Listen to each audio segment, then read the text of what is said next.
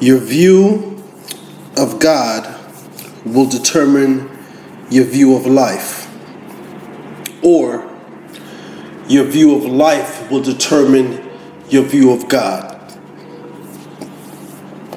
If God is your reference point, then you will be able to make sense of that which has no sense. If your circumstances are your reference point, then you will neither be able to make sense of life or God because you have an inverted view. The second most important truth you can ever learn as a Christian is what I want to speak to you about. I say the second because the first thing that you need to learn is salvation, faith in Christ. Becoming a Christian is the first thing. Nothing can preempt that as the first understanding. To understand and response to the gospel is of first importance. Paul says that in 1 Corinthians 15. Of first importance, I declare to you the death and resurrection of Jesus Christ. But second to that is your understanding of the sovereignty of God. If you do not understand the sovereignty of God, then you will not be able to make sense of life. Most of us have lived long enough to know that life throws curveballs. Life is full of the unexpected. Life is full of pain and problems. Life is bittersweet, sometimes bitter, sometimes sweet, sometimes both. Your view of and therefore your response to the sovereignty of God will determine your ability to cope with the confusion of life. Let me make sure we're on the same page. Let me define for you what I mean by the sovereignty of God. I'm simply saying that God is the absolute ruler and controller over all of his creation. Sovereignty simply means to rule over, to reign over, to be in control over. To say that God is sovereign, which speaks of his kingship, his kingly role, is to say that there is nothing that happens over which he is not in control. That control is either manifested either by direct causation, he makes it happen, or by consciously allowing it to happen. He either controls it, he says, that's what I want to happen, so it happens, or he says, that's not what I want to happen, but I'm going to let it happen because I'm going to use it for what I want to happen. You cannot have a sovereign God and have luck. You cannot have a sovereign God and have chance. You cannot have a sovereign God and have fate. Because that means those terms refer to things happening haphazardly with no order to them, with nothing in control. They just show up. God's sovereignty says that things don't happen, things are under control when they are out of control. I like the way Ephesians 1:11 says it. It says that God does everything after the counsel of his own will. Everything. He is creator, controller, and sustainer of all things. So we've got to establish this as the governing principle of life. The governing principle of life has to be the sovereignty of God. Therefore, you can never first appeal to your circumstances. If God is sovereign, and you're not sovereign, that means your circumstances are not sovereign. God is. So the reference point for life must not be life, it must be the sovereignty of God. This leads me to probably the greatest verse I would say in the Old Testament, maybe in the Bible, when it comes to life circumstances as it comes to the intersection of the sovereignty of God, and that is found in Genesis 50. It comes at the end of a saga of a young man's life that we have spoken of often. His name is Joseph. Joseph has been sold into slavery by his brothers who were jealous of him. Joseph, having been sold into slavery, winds up working for a man named Potiphar, because the slave owners took him to Egypt. They sold him as a slave to Potiphar, where Joseph climbed the ladder of success and became Potiphar's administrative assistant, managing all of his household affairs. While managing his household affairs, Potiphar's wife sought to seduce him, and he refused. In her anger over his refusal, she cries rape, making Potiphar, of course, furious that this man who he had entrusted over all of his affairs would seek to rape his wife, which was not true. And Potiphar gets Joseph thrown in jail. So he's sold into slavery for no just cause. Now he's in jail for no just cause. While in jail, there are two men who are in jail with him. One man sentenced to death, one man is set free. Joseph says to the man who set free, "Remember me," to Potiphar. Remind him, I'm still here. The man who he talks to forgets. He's free. He's not remembering nobody else. And now, he is now forgotten. This is 12 to 13 years of events I just described to you.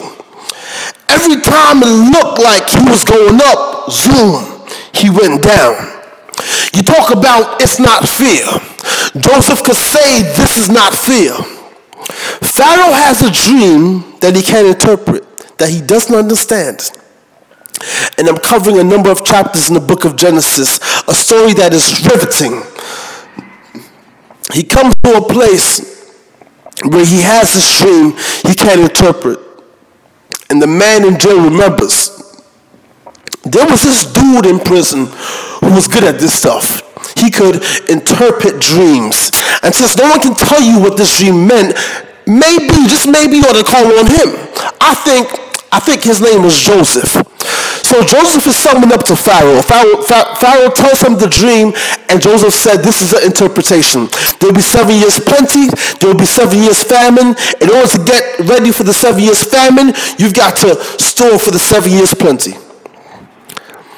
Pharaoh was so awed by Joseph's ability to interpret dreams. He took him from the outhouse to the White House. Joseph in one day becomes the second in command in Egypt. Over 12 years of pain is overturned in one night. Now he couldn't have climbed that ladder as a Jew in 12 years if he had applied for the job and worked at it. But through a supernatural lucky opportunity, he is placed second in command in a foreign land that are not his people. Through a series of events that is literally Hollywood, it's a Hollywood kind of story. His father and 11 brothers are caught in this famine, and the only place he can get food is Egypt. Egypt, because of the interpretation of the dream, has all this extra storage. So the only way you can get food is you got to go to Egypt. So the brothers make their way up to Egypt. I'm going somewhere with this. Stay with me. They make their way up to Egypt to request food. Joseph recognizes, these are the boys that sold me into slavery. But they did not recognize him. Of course, years have passed. Last time they saw him, he looked like one of them, where he lived large. Now things have changed. They don't know who he is. He knows who they are. Now, Joseph does a number of things in this story to force them not only to come for food, but to come back. One thing he did was, you leave your younger brother with me. By the way, how's your father doing? So he's getting all the info. He's getting all the intel. The brothers come back, and they are gathered in the room with him. Joseph must say, hold on for a moment. And he turns aside and goes outside, and he weeps. He's bawling like a baby. In fact, 5 times in the story of the saga of the story of Joseph and his brothers, it says, and he wept bitterly. A lot of reasons for the tears. One, seeing his brothers again. One, remembering what they did. I mean, it was a whole series of events.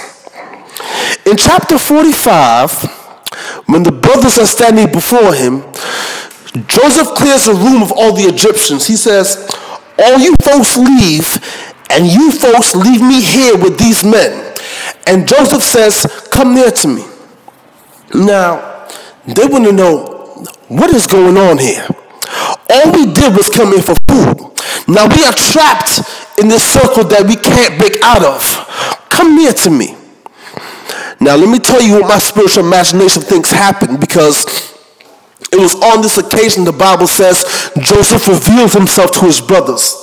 And from my perspective, the fact that he leave, he tells them, come real close, he wants them to see something. He wants them to see something that will validate his identity.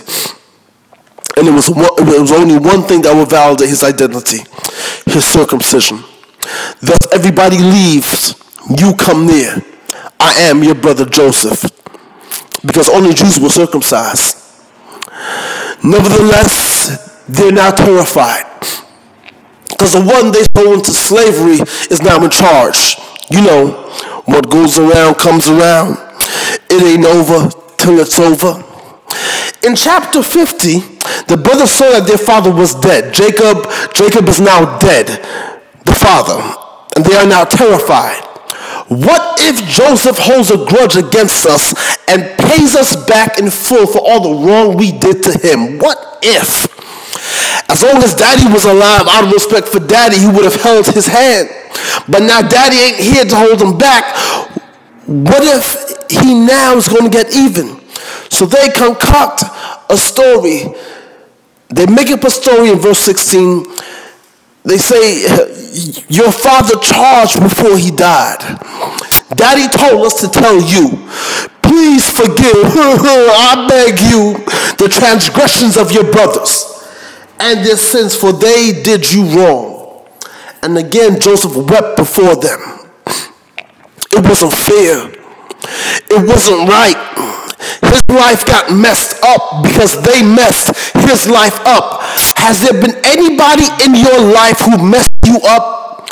What they did to you, what they did about you, how they put you down, how they treated you, how they reneged on you, whatever, it has messed you up for years, because he went through 12 years of torture for something he had never done wrong. His brothers came to him and fell down and said, behold your servant. And then Joseph says the words that are at the heart of my point this morning. Do not be afraid, verse 19. For am I in God's place? You meant evil against me, yet you did me wrong. But God meant it for good, in order to bring about this present result, to preserve many people alive. It doesn't get stated any clearer than that. Am I in God's place? He says, I am looking at this through a different set of eyes than you are. You're looking at what you did to me, and what you did to me was wrong. But what you did to me is not my final reference point. What you did isn't the bottom line. What you did isn't the final point. What you did didn't make it over. He says, you meant it for evil. He says, you meant it for evil. You did me wrong. But God meant it for good, to bring about this present result.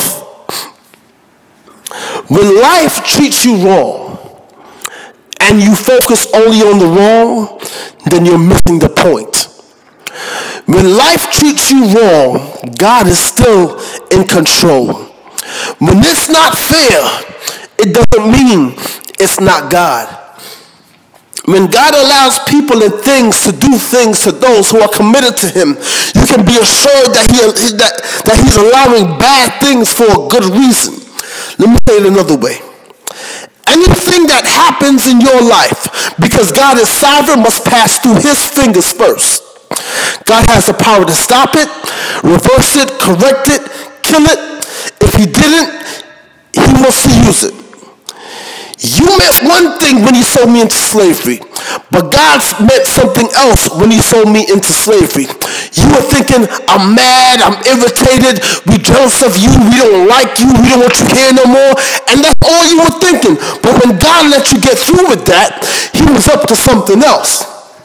He says, and the reason God did it, in verse 20, is that he might bring about this present result. He allowed an event 13 years ago to bring us to today. He allowed a negative in our past to bring about what you're looking at right now. In fact, boys, thank you for sending me into slavery. Because when you put me in that hole and lied to daddy and told him I was dead, God allowed the Ishmaelites to come up and see me. And they took me. And God allowed me to be sold by them to Potiphar. Then God allowed me to be put into prison for a crime I didn't commit to bring about this present result. And he says, and to save the lives of many. When you read the life of Joseph, there's a phrase that follows him all throughout his life. And the phrase was simply, and the Lord was with Joseph. He gets accused of a crime he doesn't commit, and guess what the phrase is? And the Lord was with Joseph. He gets thrown into prison, and the first phrase you read is, and the Lord was with Joseph. How can the Lord be with me when all hell is breaking loose? How can the Lord be with me when I'm getting buked and scorned? How can the Lord be with me when I've lost my job? How can the Lord be with me when my friends have turned their back on me? How can the Lord be with me when my finances are what they ought to be? How can the Lord be with me? The Lord can be with you when things are against you, because God is looking at where you're going, not where you are. You see, our problem is all we see is what we see. And if what we see we don't like, then our first question is to indict God. Where are you? Unless you understand God is sovereign and that he controls all things, either by determining them or by allowing them for a greater purpose, you're going to be stuck where you are. You're going to be bitter and you're going to be angry. God is so big. Let me tell you how big God is. The Bible says that God holds the world in the span of his hand. Now, the span of your hand is simply to open your hand and to measure the distance from your thumb to your pinky. He wants you to know how big God is. He says, God is so big that the whole world fits between his thumb and pinky of one hand. Now, if the whole world fits between his thumb and pinky of God, he doesn't need his arm, he doesn't need to grab it, he doesn't need the seat to hold it up. All he needs is one hand, and the whole world fits there. What we need to understand is God is bigger than the sum total of his creation. He's not part of the creation, he is bigger than the creation. However, he is involved in the detail.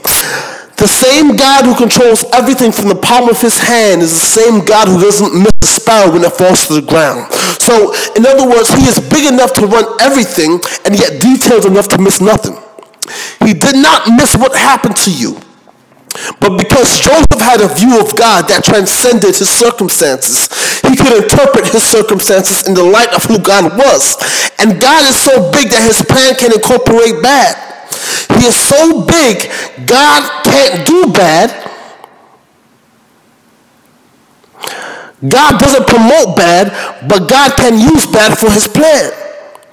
One of the proofs or tests of your spirituality is whether you see the hand of God when you're looking at the hand of man. I hope you didn't miss that. One of the tests of your spiritual progress is whether you see the hand of God when you're looking at the hand of man, especially when the hand of man is negative.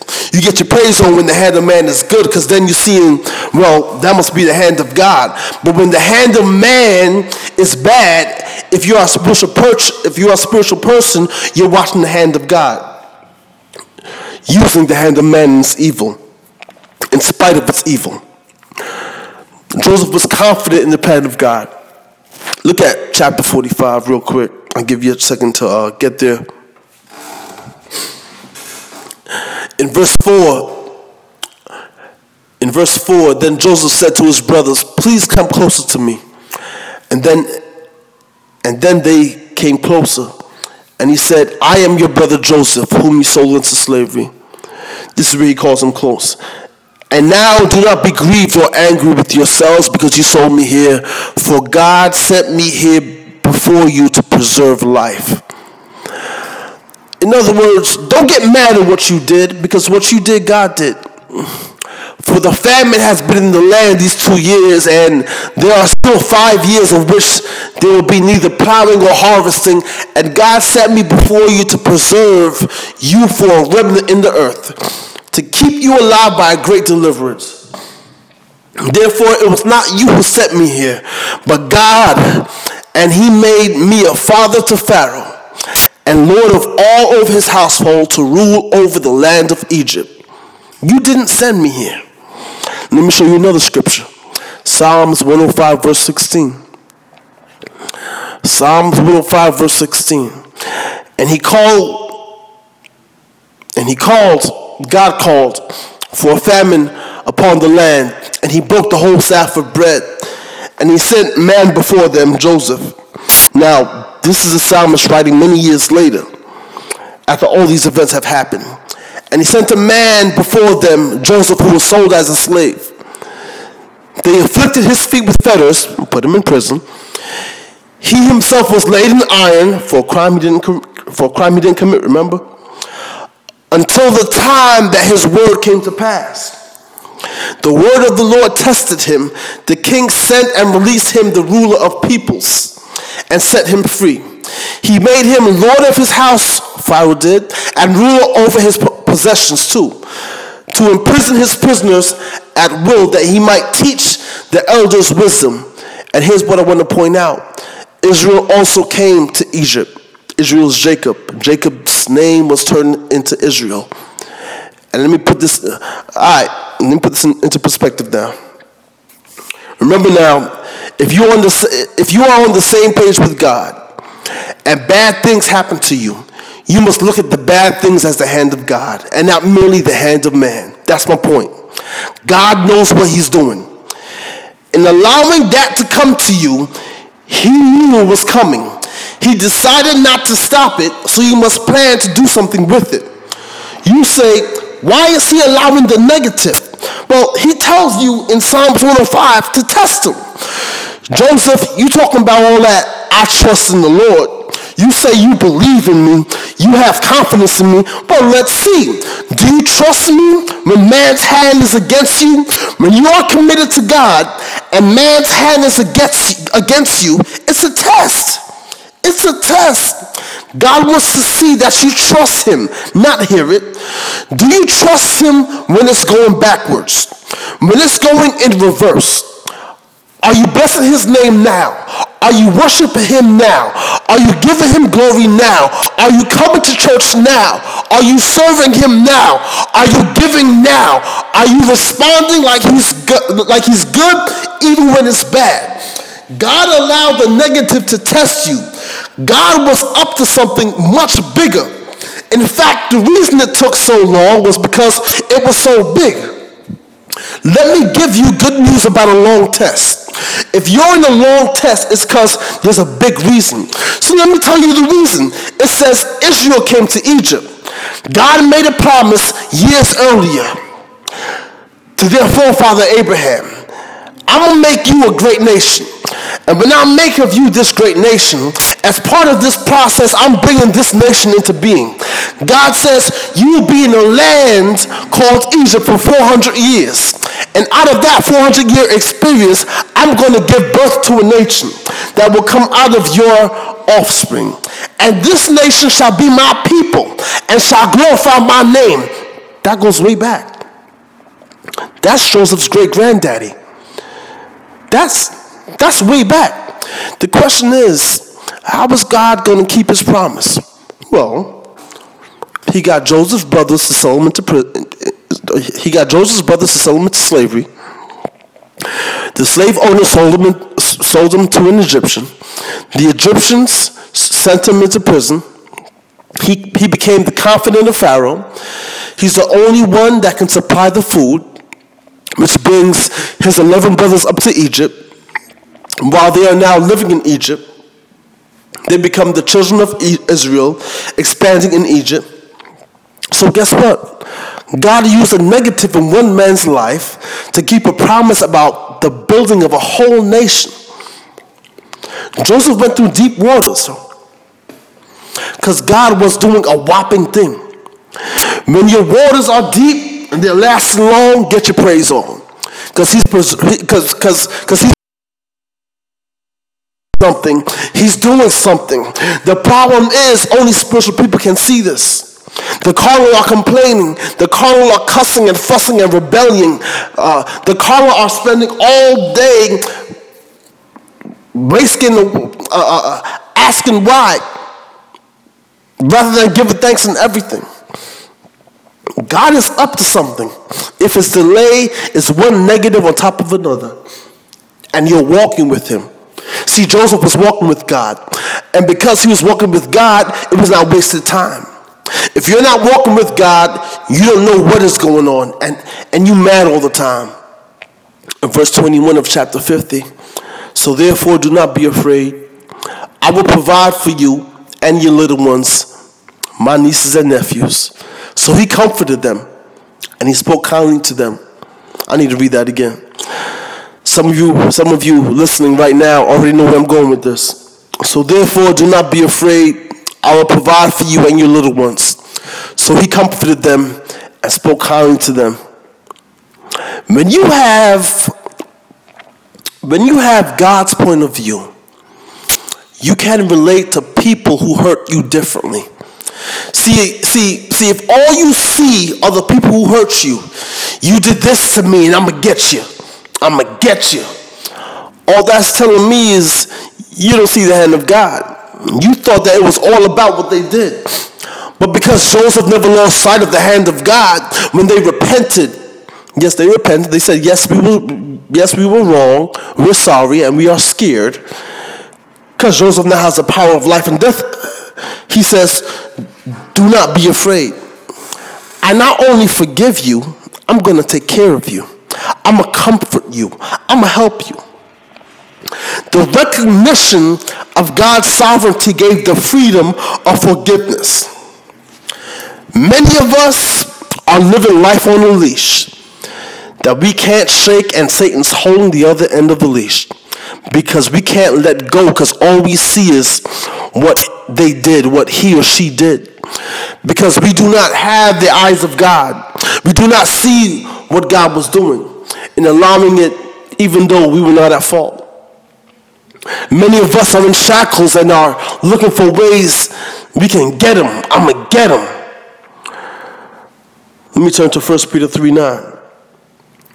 1 Peter 3:9 says, Apostle Peter says these words, not returning evil for evil or insult for insult, but giving a blessing instead.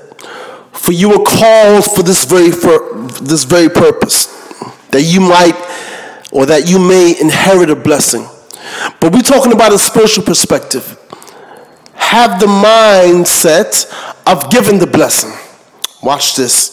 So you inherit the blessing. Why? Because you are looking at what God is doing. He released them from their debt. Why? Because he was looking at God's sovereignty. If Joseph would have held on to the grudge, he would have never passed the test. And if he never passed the test, he would have never inherited the blessing. He inherited the blessing because he passed the test. Many of us are being tested by the hand of a sovereign God. But he cannot elevate us because we refuse to take it or pass it. And we're living in bitterness and anger because we saw the hand of man and missed the hand of God. It's time to push the delete button because you're looking at the hand of God. It's time to set somebody else free so you can be set free because you're looking at the hand of God. You're not stuck with the injustice because God is up to something and he decided to use the injustice to get you where he wanted you to be. He said, God used it to bring me to this place. If God is allowing something in your life to break,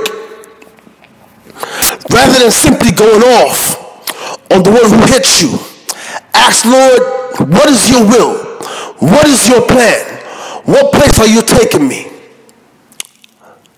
In closing, when astronauts are learning to fly, they are put in a flight simulator where pilots are confronted with every kind of conceivable flight emergency. it is there in the simulator that they form their responses and skills until they can successfully face them. They are given difficulties so that they can have the proper reaction when the real thing comes. The simulator really isn't the real thing. It just feels like it. They are preparing them in the test for when they get high, for when they're elevated, when they take off. God is allowing you in the simulator and shaking up your world to home in your faith, so that when he comes in and allows you to take flight, you know what to do up there, because you learned what to do down there. God bless you. This is Pastor Smith. Thank all of you for listening, and I pray this was life-changing. Take care. Bye-bye.